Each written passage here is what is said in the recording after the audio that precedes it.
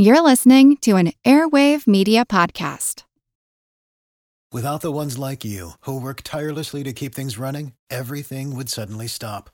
Hospitals, factories, schools, and power plants, they all depend on you. No matter the weather, emergency, or time of day, you're the ones who get it done. At Grainger, we're here for you with professional-grade industrial supplies. Count on real-time product availability and fast delivery. Call, click Grainger.com, or just stop by. Grainger, for the ones who get it done. As a longtime foreign correspondent, I've worked in lots of places, but nowhere as important to the world as China. I'm Jane Perlez, former Beijing bureau chief for the New York Times. Join me on my new podcast, Face Off, U.S. versus China, where I'll take you behind the scenes in the tumultuous U.S.-China relationship. Find Face Off wherever you get your podcasts. Is this on? I think so. I think it's on, yeah. All right, you ready? Yeah. Okay, let's begin. What? I'm totally making The Army Air Forces has announced that a flying disc has been found and is now in the It all possession of the rises Army. to the top of the stomach where it can then be expelled when you belch. Communicative civilization. Call that F-C. Chimpanzees, gorillas, orangutans also learn human sign language, but let's go ahead, Terry's English for a bit. Every form of life has a way of sensing the world around it and is able to communicate in some way. So we're saying give peace a chance, like nobody's ever done it before. It's just one of those things that's included in the laundry list of what it means to be alive. Let's see. I undergo metabolism. Check. I've got a capacity for growth. Check. iPhone 5 with unlimited texting plan. Check. Check. I maintain homeostasis. Check. It's just one of those things about life. My car doesn't talk back. Turn right in 50 feet. Tire pressure low. And clean your windshield. You parked under a productive bird's nest. Well, it turns out that cars can sense their environment. They can tell something about how much gas they have in their tanks and the outside air temperature and stuff like that. But, communication is not essential to a car. And for a living organism, it is. And there are lots of communication modalities, and they're key because living creatures need to exchange information about all sorts of things, resources, the environment, predators, mates. They need to share emotion. Talking is just the obvious mode of communication for us. But it's not the only way of expressing yourself. You can wave your arms. That's a technique favored by tube men at the used car dealership and Italians. Okay, that one's hard to see here. What? I'm totally making gestures with my hands. Check out this one. It has universal meaning. Okay, now can you do a tube men accent? What? I'm totally making gestures. No, I can't. Okay. Or we could emit chemicals in the form of odors that say, Hey, I'm the one for you, babe. No, you're the one that needs a shower. I'm Seth Shostak, and... Can we talk? It's Big Picture Science. I'm Molly Bentley.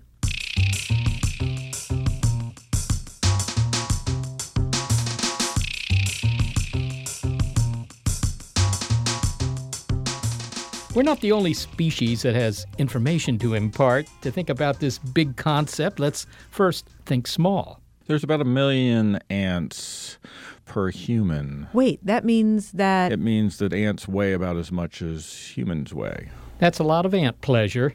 And when you have that many six-legged buddies around, it's chaos, unless you have a good way of communicating. Which ants do, through chemical signals, says entomologist Mark Moffat. He's at the Smithsonian Institution. Some people call him Dr. Bugs. He's a renowned expert on ants, and he's spent so much time crawling, climbing, canvassing on the very small micro level that he can say with some authority. Well, I think individual ants might be smarter than we give them credit for. In fact, I think ants have personalities. They have things going on in their heads. They have a little mind in there. They're worried about only certain things. They're capable of only comprehending certain things. But, I'm also a photographer with National Geographic. And when I'm stalking an ant, it's the same for me as if I were stalking a leopard.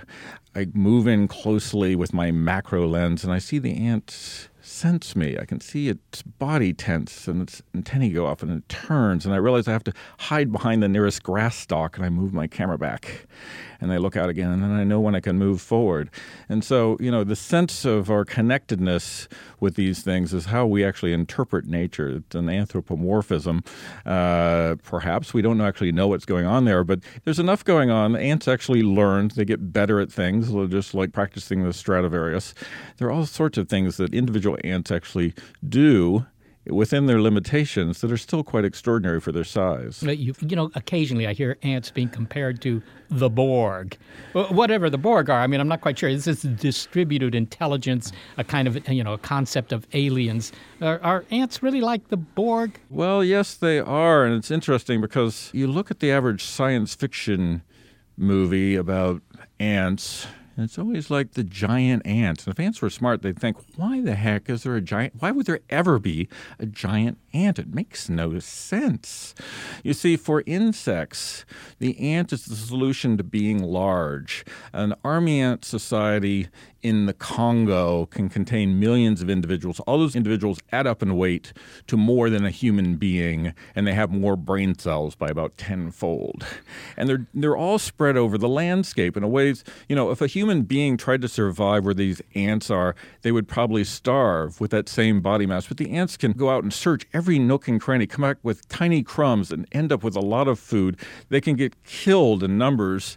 One shot in the brain and we're dead. Ants, you can knock off 10,000 of them, 100,000 of them. They just keep going. But that is the strategy ants use. They simply outnumber the other side. It's shock and awe. So once you get to the level of an army ant, where you're going to have a swarm of 10 million ants coming at you, going 100 feet wide, there's really not much that can get away unless you can run as fast as a human, and then you have some chance. But you don't want to leave a baby in a crib in Africa. You don't see a lot of cribs in equatorial Africa. Babies are on your back and cows are not tied up. When ants go to war with one another, do they take prisoners? Or do they just exterminate everyone they come across? Well, this is the one interesting thing is that ants do not take prisoners, and this is one reason that ants are what I would call a superorganism. Their societies function as superorganisms. In humans, we have a chance to defect. We can always, if we're sick of American politics, we could always move to a cave. I guess people still do that. Are there caves around? But yes. Ants don't have those possibilities. And ants, you're with your society until you die, even if you're harried or bothered by the other ants. And in some cases, there are conflicts within societies, and ants will die from them. They still have no option to leave. So this makes them much more like a body, like a human body, than other societies. The cells in your body are all connected because they have chemicals on their surfaces that your immune system detects. And if anything goes wrong, those cells are going to be attacked and killed. Ants have chemicals on their bodies that they detect on each other. And if anything's wrong with them, they're attacked and killed. And those are like national flags, essentially, embedded in the ant's body surface. So they are totally indentured to their society. And what's interesting, of course, about a superorganism, like an ant colony, that you'll never see in a human or any other animal you can think of, is that imagine in your case that you wanted to see what was happening in the other room because you're getting bored talking to the entomologist, and your eye could just pop off and wander down the hall and see if something's fun down in the other place somewhere. Ants can do that. They can spread out. They can do many things at once all the time. We're stuck with our single bodies. But that sort of implies some sort of communal neurosystem, right? All right, so you're saying that those ants, they walk down the hallway, and so they're the remote eyeballs, the remote sensors or whatever they're using to sense anything. How do they get that information back? How do they communicate with all the other ants? Well, they communicate in large part by chemicals. There are ants that use other signals as well, and that's a very effective way of communicating when you're tiny. Little puffs of scent saying what's going on, and they're limited. There's only so much that they could say what's going down the hall. They can't say a lot. And it's a question of organization. The neurons in your head, if they were a lot smarter, would it help you be smarter? Probably not, because they have to be as dumb as they need to be to connect with just the right neurons for thoughts to emerge. Ants, as individuals, are smarter than neurons. Maybe it would actually help them not to be smarter, but to actually be dumber. So this is the interesting question about the organization of these kind of systems. And the ants have this independence, and that leads to a lot of sloppiness, like the neurons in your head are all connected in very precise ways, so you can retain thoughts and memories and so forth. Ants can't quite do that. They're a little bit too mobile and independent. On the other hand, they can go down the hall and see what's going on. You're stuck at your desk in front of the microphone. Okay, but they can get some information back to me, like there's food down there of interest to ants, right? And they do that chemically? I mean, it would take a while for that signal to get back here. Yeah, well, there's a lag time being an ant. As I say, the bigger societies, the ants move really fast. If you go to Africa and see some of these army ants, they are just moving at the speed of light. They are all in a great deal of hurry, and they're going out long distances to gather this information. But lag time has always been a problem in the human military as well. Now we've transcended that with electronics, so we tend to forget about it. So ants are doing pretty well with what they have. And chemicals can spread out in puffs. Some ants are capable of sensing just a molecule or two, so they can spread a signal over a foot or two distance in a couple of minutes, potentially drawing in all the other ants if there's a big problem locally. Getting information on long distances still takes a while. I've seen photos of ants where it looks like they've got eyeballs. I can't tell whether they're compound eyes or camera eyes or what kind of eyes. Maybe they're just light spots, whatever. Can they see anything really? Some of the ants see rather well. These tend to be the ants with the smaller societies where the individuals are more independent. Once the societies get bigger and bigger, they tend to draw back into scent. In fact, the army ants, which are most famous for coordinating large groups, are virtually blind. And so they are totally focused on staying integrated with each other, and they never wander off on their own. They are all very tightly organized, and they stay together, and scent is everything. They can respond to vibrations that can indicate a prey is being killed or something, and other ants actually use vibrations. One of the big disasters you create all the time, Seth, is when you're walking along in your yard and you create a catastrophe, an ant version of a catastrophe, when you step on all those little ant chambers underground and smash them every time your foot goes down. That usually causes ants of many species to vibrate. This indicates that I am trapped underground, please dig me up. And all the other ants can start digging away and getting rid of all the imprisoned ants. This is the biggest disaster you cause for the lives of ants probably every day. Well, and inadvertently, I have to say, I will apologize in case I did do something terrible. So that the vibrations, I mean, that isn't very different from hearing. Do they have any capability to hear? I think most of their hearing does go through the ground, as is true with many kinds of insects. So they're detecting vibrations through the ground rather than through the air. Okay, but I've heard it said that ants can squeak. This is called stridulation. They do this when they're buried, but they'll also do it if you pick one up and you watch the ant wave its little rear end or abdomen or gaster around. They're actually creating a little squeak. You get a big enough ant, you can put it to your ear and actually hear this. This is their alarm call.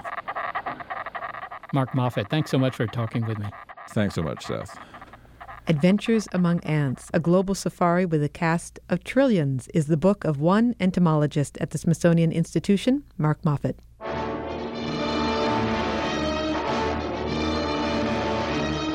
I tell you, gentlemen, science has agreed that unless something is done and done quickly, man, as the dominant species of life on Earth, will be extinct within a year.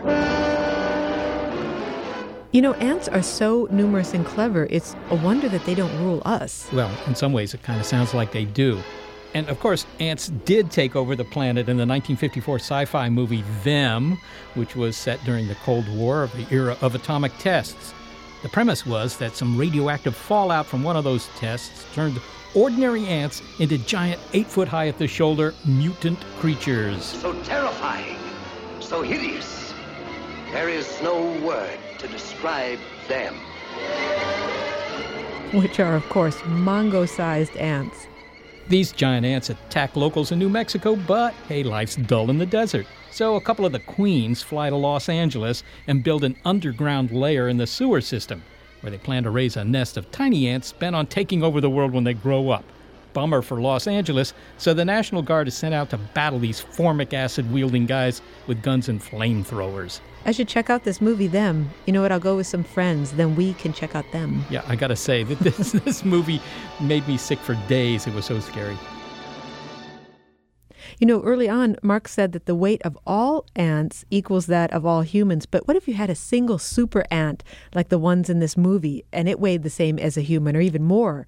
I mean, physically, would that be possible? I think not. If you have an exoskeleton like an ant and you're 8 foot high at the shoulder, you collapse under your own weight. So the little legs couldn't support him or her? Even their big legs. No, it would be unseemly, it would be messy, and you'd have a lot of people screaming. Ah, that brings us back to communication coming up.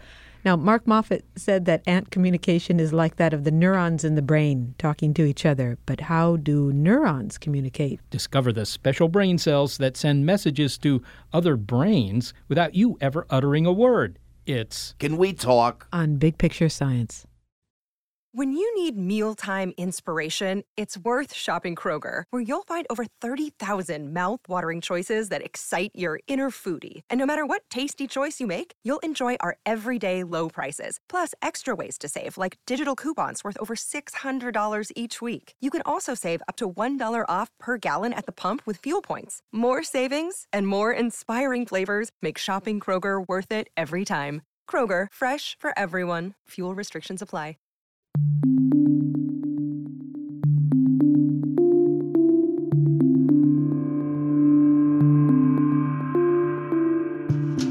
So we know that ants communicate by sending out chemical packets of information, but there are other modes of getting your point across, even if you don't really intend to. Neuroscientist V.S. Ramachandran is director of the Center for Brain and Cognition at the University of California in San Diego. And over the course of his distinguished career, he's landed on more than a few lists of most influential people for his innovative research regarding the neurological origins of behavior and how brains detect stimuli and respond.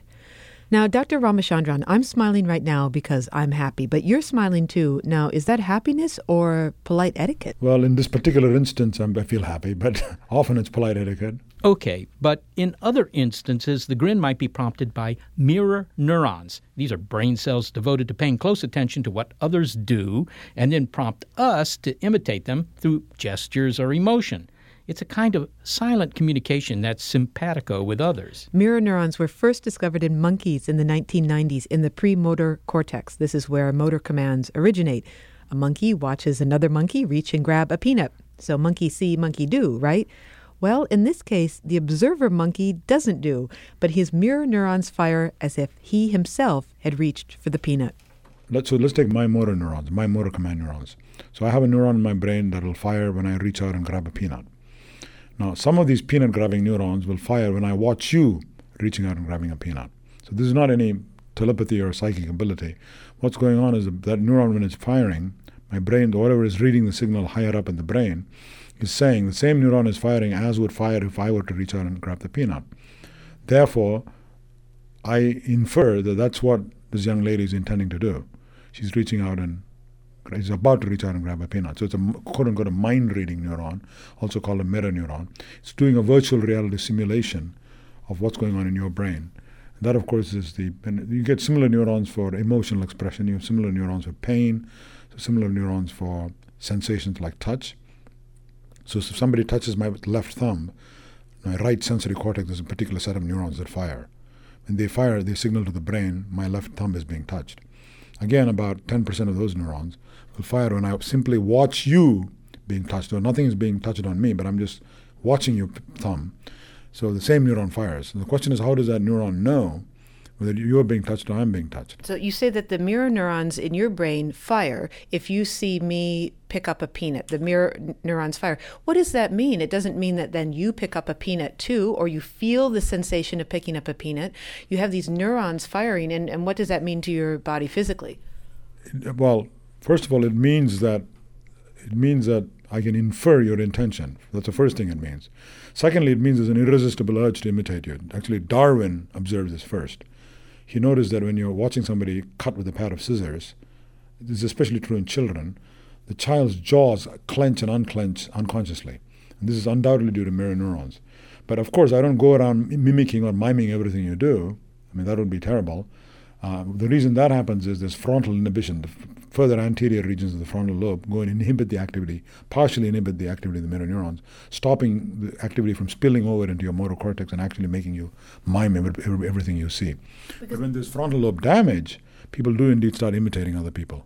Because that would be the big question, is if we have these mirror neurons that create a kind of sympathetic understanding of what it is other people are doing, we would spend all our time having this understanding of what everybody else is doing, and there would be no cohesion to what it is that we were doing, or no independent thought. So we'd spend all our time just mirroring other people. But it's not, you don't just have mirror neurons. You have regular motor neurons, you have other neurons in your brain. You're computing all sorts of things about the world and about other people. So I don't see that as a problem. There is a tendency to imitate or mime what people are doing, and that may actually be useful when you're imitating complex skills and learning skills. But this irresistible urge is damped down by frontal structures, which when damaged releases the damping, and you start actually miming what other people do. It's called echopraxia. So it's clear that there are motor mirror neurons, but there are also emotional mirror neurons. So if I feel sad, or earlier as I was happy, somewhere in you, the mirror neurons are firing that feel that same emotion? Well, it's complicated. They're miming the same emotional expression, and that probably involves mirror neurons. As regards the affect, the experience of emotions, what's going on, we still don't know. We don't have a clear idea. But certainly for pain, empathy of pain, if somebody pokes me with a needle, my left thumb with a needle, my anterior cingulate is a region of the brain that cells start firing. That's where you experience pain. Same neurons fire when I watch you being poked with a needle. But of course, I don't shout, ouch, even when I'm watching you poked with a needle, because I know the difference between empathy and being literally poked. And the reason for that is my skin is intact. My skin is going back and informing the brain, don't worry, you're not being poked. Right? So that's partially vetoing the output of the mirror neuron. It's not completely silencing it, because if it did that, there's no point in having a mirror neuron. It's partially vetoing the output, saying, empathize by all means. Know what it's like to feel that person's pain, but don't literally feel that person's pain. Finally, the last question is, what would be the evolutionary advantage of mirror neurons? Well, I think the advantage is obvious. It allows you to engage in simulation of what's going on in other people's mind, construct a theory of what's going on in somebody else's mind. You do a form of quote-unquote mind reading, but not from telepathy, but just from watching their actions. Instead of thinking of them as automata, machines, you think of them as people with intentions and goals, and infer what those goals and intentions might be. Thank you so much for speaking with us. Thank you. I appreciate it. V.S. Ramachandran is a neuroscientist and director of the Center for Brain and Cognition at the University of California, San Diego. Okay, well, all this talk about brain cells and brains gets us thinking about the origin of behavior. Mirror neurons represent a kind of communication between brains. But humans have gone farther with expressing themselves. We're the only species to have evolved language. That's according to biologist Mark Pagel, which means that it surely must have an adaptive function. Now, we talked earlier about mind-to-mind communication, but that's actually a way to describe our own use of language, says Dr. Pagel. It presents an extraordinary opportunity to tinker with the hardware of another mind. We have been equipped with something like a remote control device that we use for changing the channels on our television. It's just that we send signals through the air, discrete pulses of air that we call words, through the air, and we use them to try to rewrite what's going on in other people's minds. We use our language to try to influence people to do things that we want them to do. Obviously, it could change their behavior. When your mother tells you something as a young child, don't do this, don't do that, that usually does change your behavior, or else you'll repeat it. But it sounds like something that's very special, because when I think of the way other creatures try and influence their peers or other species and so forth, they don't do it this way. They either implant their genes in some other body, or they eat them or whatever. Well, that's really true. I mean, all animals, and really in even most plants, communicate with each other in the sense that animals will grimace or roar or emit some chemical signal or odor, or they'll have bright colors. But we're the only species that actually has a form of communication that we can call compositional. It's a big word that means we speak in sentences. And so our language has subjects and verbs and objects like I kicked the ball. whereas all other forms of animal communication are really about saying how big you are, or how strong you are, or how fast you are, or maybe how good your genes are. You're able to produce bright colors as a bird, or how dangerous you are, the horrible odor that a skunk makes. But our language is hugely multidimensional. We can talk about the future, we can talk about the present, we can talk about the past. And really, to put it in stark perspective, a gorilla couldn't even say to another gorilla, "I'll meet you at the watering hole tomorrow afternoon." And that's just something that for us is absolutely trivial. So speaking is a method of being able to communicate far richer information than being able to bark or growl or something like that. How did this evolve in humans? It's a very good question. It's a sort of $64,000 question because we are the only species that has language. And I argue in my book that we are the only species that's ever had language. So this would include animals like the Neanderthals that we now know were very closely related to us. And so the question arises, why did language evolve? And from a Darwinian perspective, we realize that language had to evolve because it granted the speaker some advantage. We are the only species that has this ability to coordinate our social behaviors in ways that allow us to achieve things that we couldn't achieve on our own. And so a solitary human we instantly recognize as somebody who isn't going to be very successful. And so our sociality, our complex sociality where we trade and we bargain and we negotiate, required this piece of social technology that we call language. And so we could say to ourselves, we could hand language to the chimpanzees or to the gorillas or to the lions. But unless we handed them all of the other cognition we have, my ability to understand what's going on in your mind, my ability to make plans or trade or cooperate with you, unless we handed them all of that apparatus as well, they wouldn't know what to use language for. Well, let me push on that a little bit more, because there are, of course, other social animals that are fairly intelligent. I'm thinking of the dolphins. And it's said that, they make all sorts of squeaks and squeals and so forth, and that there's some element of language in that. But it's not really conversation in the sense that we know it. Why haven't they developed the ability to form complete sentences? Again, it's a wonderful question, because it seems that humans uniquely among all the animals on Earth have what we call a theory of mind, that we instinctively recognize that we can sort of make guesses or predictions about what's going on in someone else's mind, what they might want to do. And this theory of mind means that we recognize instantly that we might have things in common, or we might have things that are in conflict, and we can use language to resolve those things or to exploit those things, the things we have in common. And so, indeed, it's the case that dolphins have a very sophisticated form of sort of click communication that allows them to sort of organize their behavior, say for hunting or for calling everyone together into a group. But it really stops there. You'll never find a dolphin saying to another dolphin, okay, tomorrow we're going to do the same thing we did today, or tomorrow let's join up with 10 other dolphins. They never do that. Mark, you've written that language evolved to solve the problem of visual theft. That sounds like something untoward down at the Art Museum. What do you mean by that?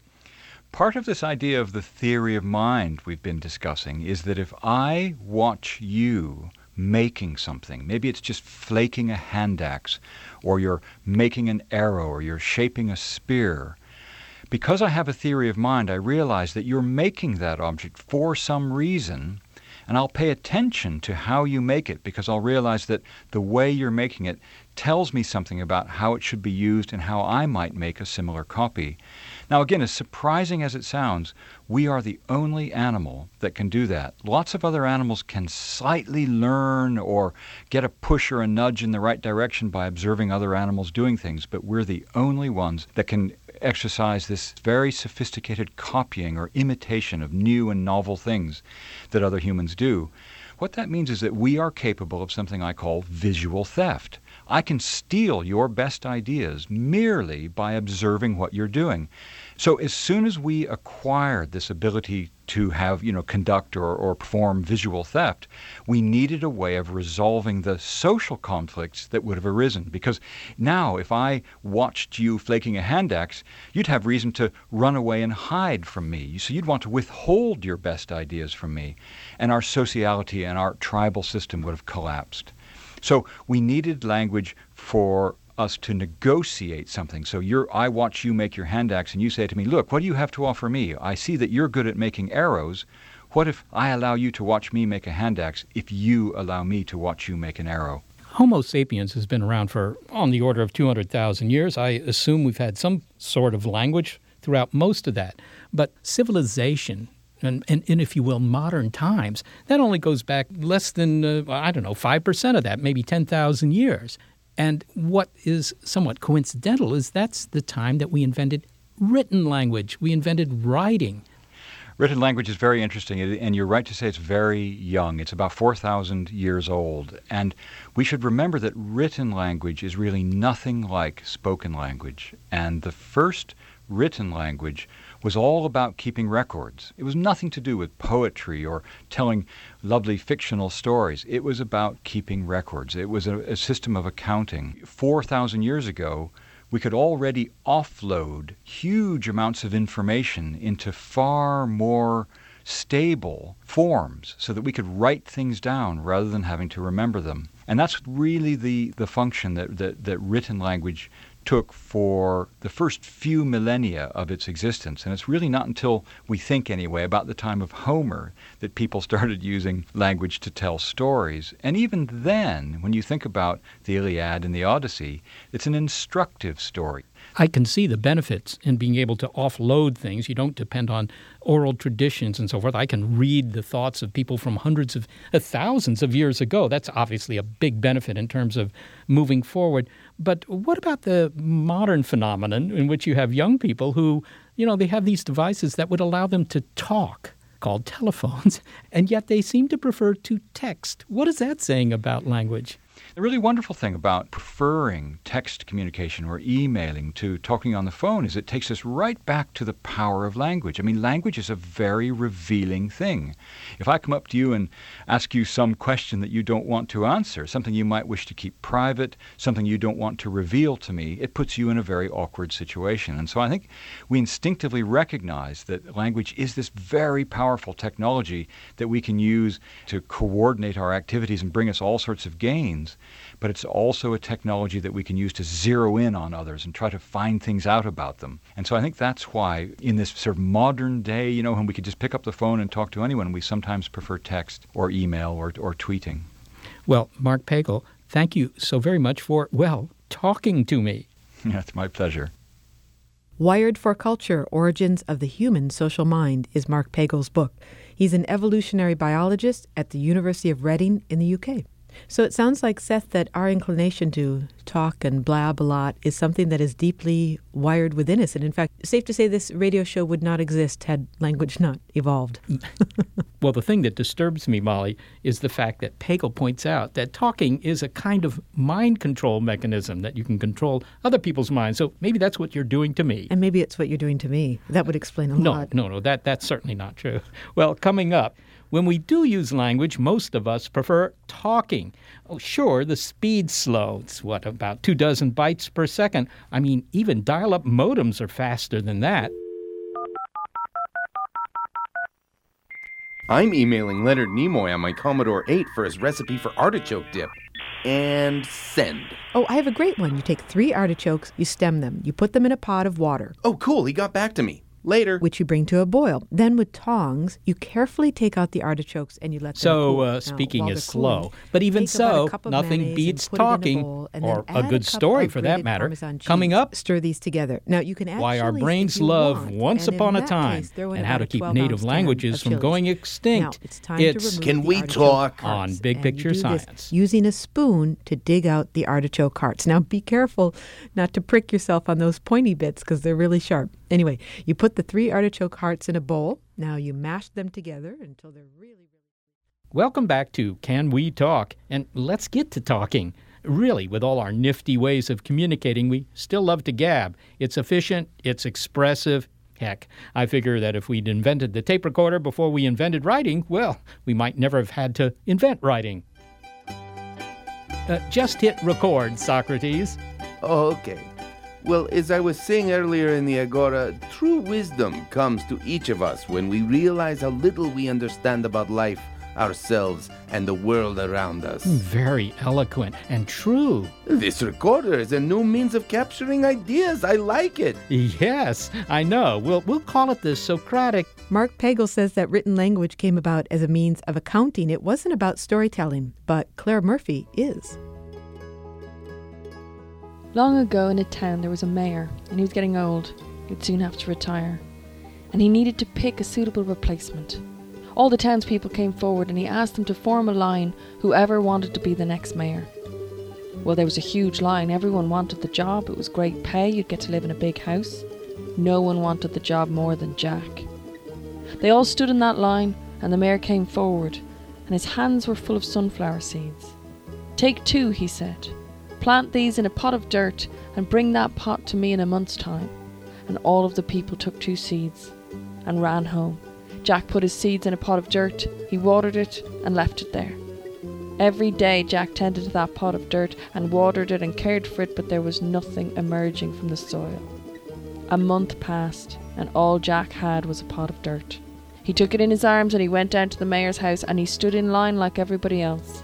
But everybody else had pots full of the most beautiful, bright, colourful sunflowers you've ever seen. When the mayor came out, it was all Jack could do to hold back his tears.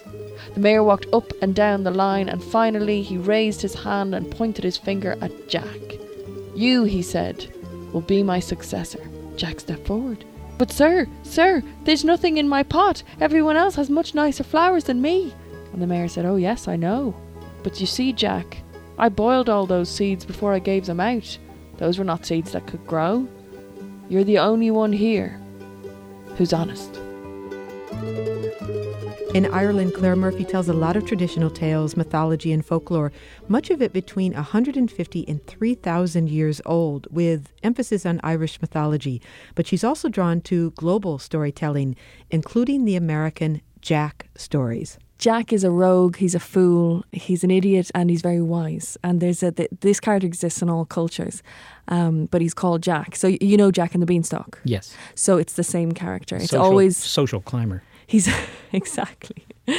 How do you gauge the interest in storytelling? I mean, just from the point of view of science, it sounds like storytelling might have a certain survival value, that we value stories. Oh, yeah, absolutely. Well, the reason why storytelling still exists, and it's the root of all art forms, is because we make meaning out of life through narrative. So we attach meaning to things by creating stories out of them.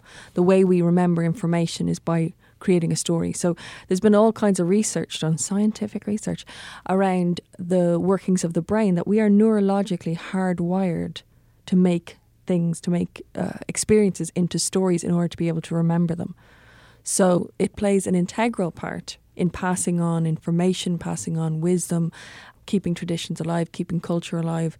It seems to me, the Iliad and the Odyssey, right? They were not written down until many years after they had been, if you will, written, even though they weren't written. But, so that was oral tradition. That was a lot to memorize for a storyteller, I would think. Yes, but the funny thing is, we know that because our culture is based on Greek and Roman civilization, and that's what we've come up from. But you've got versions of that in every culture. And you think that's a lot to remember. There's a type of storyteller in India, and I hope I'm pronouncing this right, it's Bhopa, I say a Vopa, and they are usually goat herders, and they're illiterate. And every year they meet for 7 days in the middle of the desert, and they each recite their saga, and it could take 7 nights. It could have over 12,000 verses. So, a Western American scientist came in and said, how is this even possible? These guys can't even read. How can they remember these long sagas, like you're saying about the Iliad and the Odyssey? So they began to study them. And they did one of two things. They began to ask, how do you pass on the information? And the man said, well, I pick which one of my children will take on this tradition. And at 4 years old, I start to give him the first sentence. And every day I give him a little bit more. And eventually he has the whole saga in his head. So they asked, somebody who had one of these sagas, and he said, how is it you remember the whole saga? And the man said, well, it's like I'm standing on a beach. And I reach down and I turn over the first pebble, and written on the first pebble is the first line. So it's not that he's reading it, but he's remembering it. It's living in that pebble, and then I just keep turning over pebble after pebble. And they took one of these guys and they taught him how to read. And what do you think happened? He lost his ability. He lost the saga. It sounds as if we've lost something in a way by outsourcing our stories to the written word, to the printed word, or in modern times, recordings or films or whatever. That probably 2,000 years ago or 3,000 years ago, people were better at this than we are today. We've lost a little bit of it, and you can see it in, the amazing thing technology has done is being able to make us communicate. We can communicate with anybody anywhere on the planet, but our ability to communicate socially is decreasing with every year because we're more used to sitting in front of a computer and typing our status into Facebook rather than talking to someone from across the way. So I do think that's something is lost nowadays. But storytelling hasn't gone anywhere, do you know? So it's coming back. So this skill set is constantly being revived.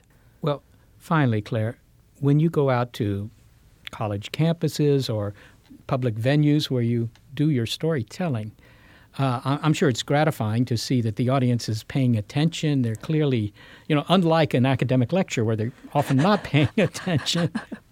So I suspect it's different for you. But for you, what is the most gratifying experience you've had? The most gratifying thing is watching, because you're always watching your audience as you're telling. You're always making eye contact, and you start to see all of the audience going into what I call a state of wonder. And what happens is the eyes widen and the jaw loosens. Because when you're completely relaxed, your jaw drops slightly. So you get this kind of slightly dopey look. And the audience will either lean forward with their bodies or they'll slump back. And the whole posture will sort of unfurl. And they get this faraway look in their eyes even though they're looking at you. And they come up afterwards and they say things like, I haven't felt like that since I was 5. And it's so satisfying. Claire Murphy, thanks so much for being here. Thanks, Seth. Claire Murphy is a storyteller. In her native Ireland, Gaelic language is enjoying something of a resurgence, which may be just enough to keep this native tongue from disappearing. Margaret Norrie would like to see the same thing happen with her native language, Anishinaabe. Apchigan the Bishigan dan Kinomagea, and Sagijaga Kinomagea, Chi Kinomage Gamigong, Michigan, Ann Arbor. So I just said I really love teaching, and right now I teach at the University of Michigan in Ann Arbor. It is there that Margaret Norrie is working to preserve Anishinaabe, sometimes called Ojibwe. She says that many languages go extinct when there is pressure to assimilate, and a large number of native speakers die without passing the language to their children. And in this case, the language is still spoken in the Great Lakes area. That's North Dakota, Minnesota, Wisconsin, Michigan, Ontario, and some parts of Saskatchewan. And as we've heard, language is more than just passing on information. It can be the embodiment of culture itself. So, how is Margaret Norrie rescuing Ojibwe? Well, by pairing this ancient language with modern technology. Anishinaabe has 3 meanings embedded into it, and what it basically is implying is that an Anishin is how we say good, Abe is a human being, and Moen is a language, or the way we speak. So to say, Da Anishinaabe, I'm saying I am Anishinaabe. Anishinaabe Moen is the language, and Da Anishinaabe Mo is to speak that language. But nowadays, it's my understanding that fewer than, say, 10 people born in Michigan grow up speaking Anishinaabe. Why? Why have people stopped speaking it? So both in the United States and Canada, as part of our colonial history, when people came here, one of the things that they wanted was for people to assimilate into the new nation, which required kind of forcibly insisting that they use the new language. So English was the language of the boarding schools. The boarding schools was where young Native people were sent to become American. And it is about communication, but it's about more than that. When someone opens up their mouth and they speak the language that you speak, and especially if not many other people do, there's a certain cohesiveness and a sort of bonding connection that you have that goes beyond just transmitting information from one person to the other. Absolutely. I think all the time when you have a way to identify yourself and the world around you and make those connections to place in a way that echoes that place and connects to it. So we try to live up to that expectation of revitalization, which means using the language in schools, in ceremonies, in your home, trying to integrate it into your life in a way that We don't really want to just repeat the words of a dead language. We want to actually revitalize it and have it creatively rippling into the next generation. But Margaret, languages evolve all the time. Languages are constantly evolving, and we don't speak Shakespearean English today. And some languages evolve and others die out. And so why is it important to stem the tide of that and preserve languages when in some ways they're all fluid? I think what we mostly want to preserve is the way of thinking. So the fact that our language is 70% or more verbs. Most of the time when we're speaking, there are times where I write paragraphs and I look at it and I think that's almost 100% verbs with some modifications to the verb. And so what it's saying is this is a way of thinking that is action-oriented. You're constantly assessing where is the action and how are relationships formed. So you're right. Intonation, pronunciation, word choice, even syntactic choices might change over time, but that worldview and the core way of assigning meaning to what's happening around you is what we want to preserve.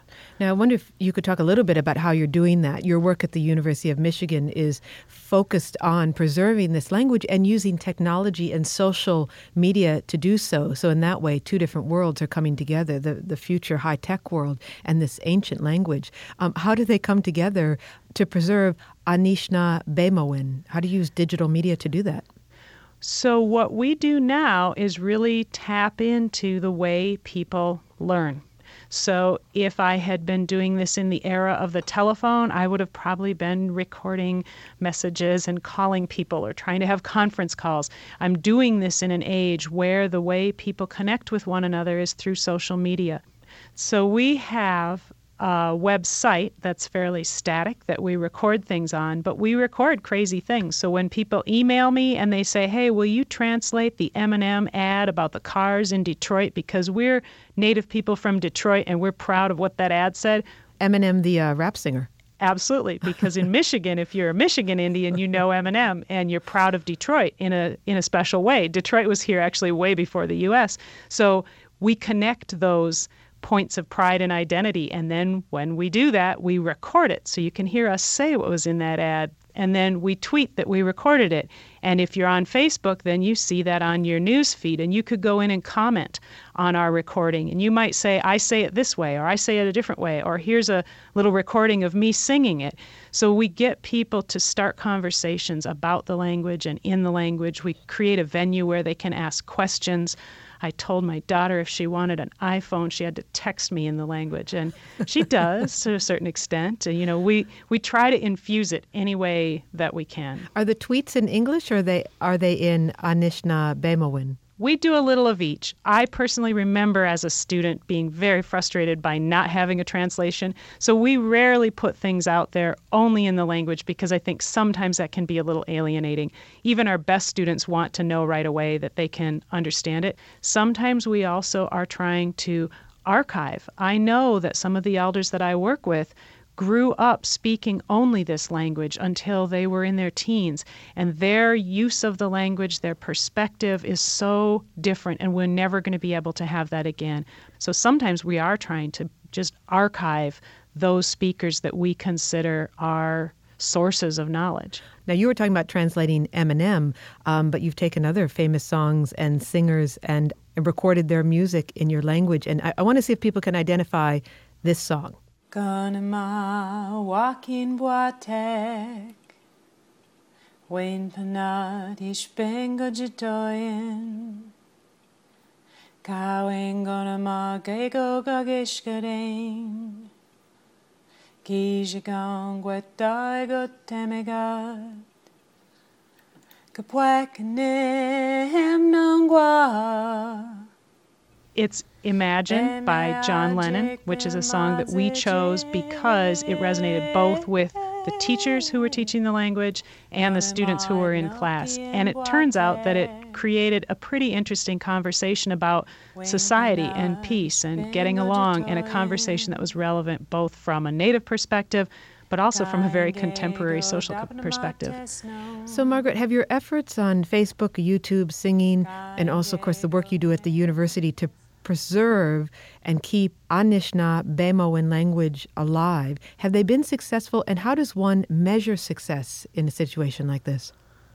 They have been successful to the extent that I know more students who are proficient when they leave, and I would definitely say that's measurable success. But we go to a lot of funerals, and I think that when we're at those funerals, if we don't see young people in the community that are picking up the language, we do get a sense of imbalance. So I think we have a real struggle over the next 10 or 15 years to ensure that students at the very young age are learning the language, becoming proud of the language, and it isn't just something that you might choose to study in college. Margaret Norrie, thank you very much for speaking with us. How do you say thank you in Anishinaabe? You would say Gamigwetchin. Okay, I'll try that. Gamigwetchin. Nahau Gamigwetchin Gigin, which is thanks to you as well. Margaret Norrie is a poet and linguist and director of the Comprehensive Studies program at the University of Michigan, specializing in Ojibwe. Do you speak other languages, Seth? Well, poorly. I speak some French. I used to be able to get by in Paris. And, of course, I speak Dutch after living there for more than a dozen years. Yeah, those are two languages that probably aren't going to disappear anytime soon. French will not because of the Académie Française. And Dutch, I always worry about Dutch, but one group of people that don't worry about Dutch disappearing are the Dutch. Now, if we were to make contact with an intelligent civilization somewhere else, would they have language? Well, of course, we don't know, but I would think so. I mean, simply because language is a very efficient way of communicating. You don't have to have sight lines. You know, I can talk to you even if I can't see you. You get a certain amount of information that way. I mean, if they have an atmosphere, they'll learn about making sounds. I'm sure of it. Does it have to be a spoken language or acoustic? Well, I would think so, yeah. It has to be. Because, I mean, you know, maybe they're communicating by writing one another, but that means they have to invent writing before they invent speaking. Thanks to our talkative production staff, Gary Niederhoff, Barbara Vance, Jay Weiler, and Tanya Lewis. Also, support from Rena Shulsky-David and Sammy David and the NASA Astrobiology Institute. Big Picture Science is produced at the SETI Institute, and a big thanks also to our listeners. Your ears have been attuned to Can We Talk? You can find more Big Picture Science on iTunes and through the link on our website. And while you're online, why not go to our Facebook page, Big Picture Science, and become a fan of the program. You can leave your comments there as well. And if you're a podcast listener but prefer over-the-air radio because you like your talk to traverse the ether, check out the listing on our website of radio stations that carry the program. So you want it pulverized, and then you can spread it on a cracker. Now, I wouldn't pick just any cracker because you want the cracker to have some heft, maybe a little bit of salt for flavor. If it's too thin, then the artichoke dip just sort of weighs down the cracker, and that's no good. Anyway, so you pick your cracker. Now you put a little bit of dip on.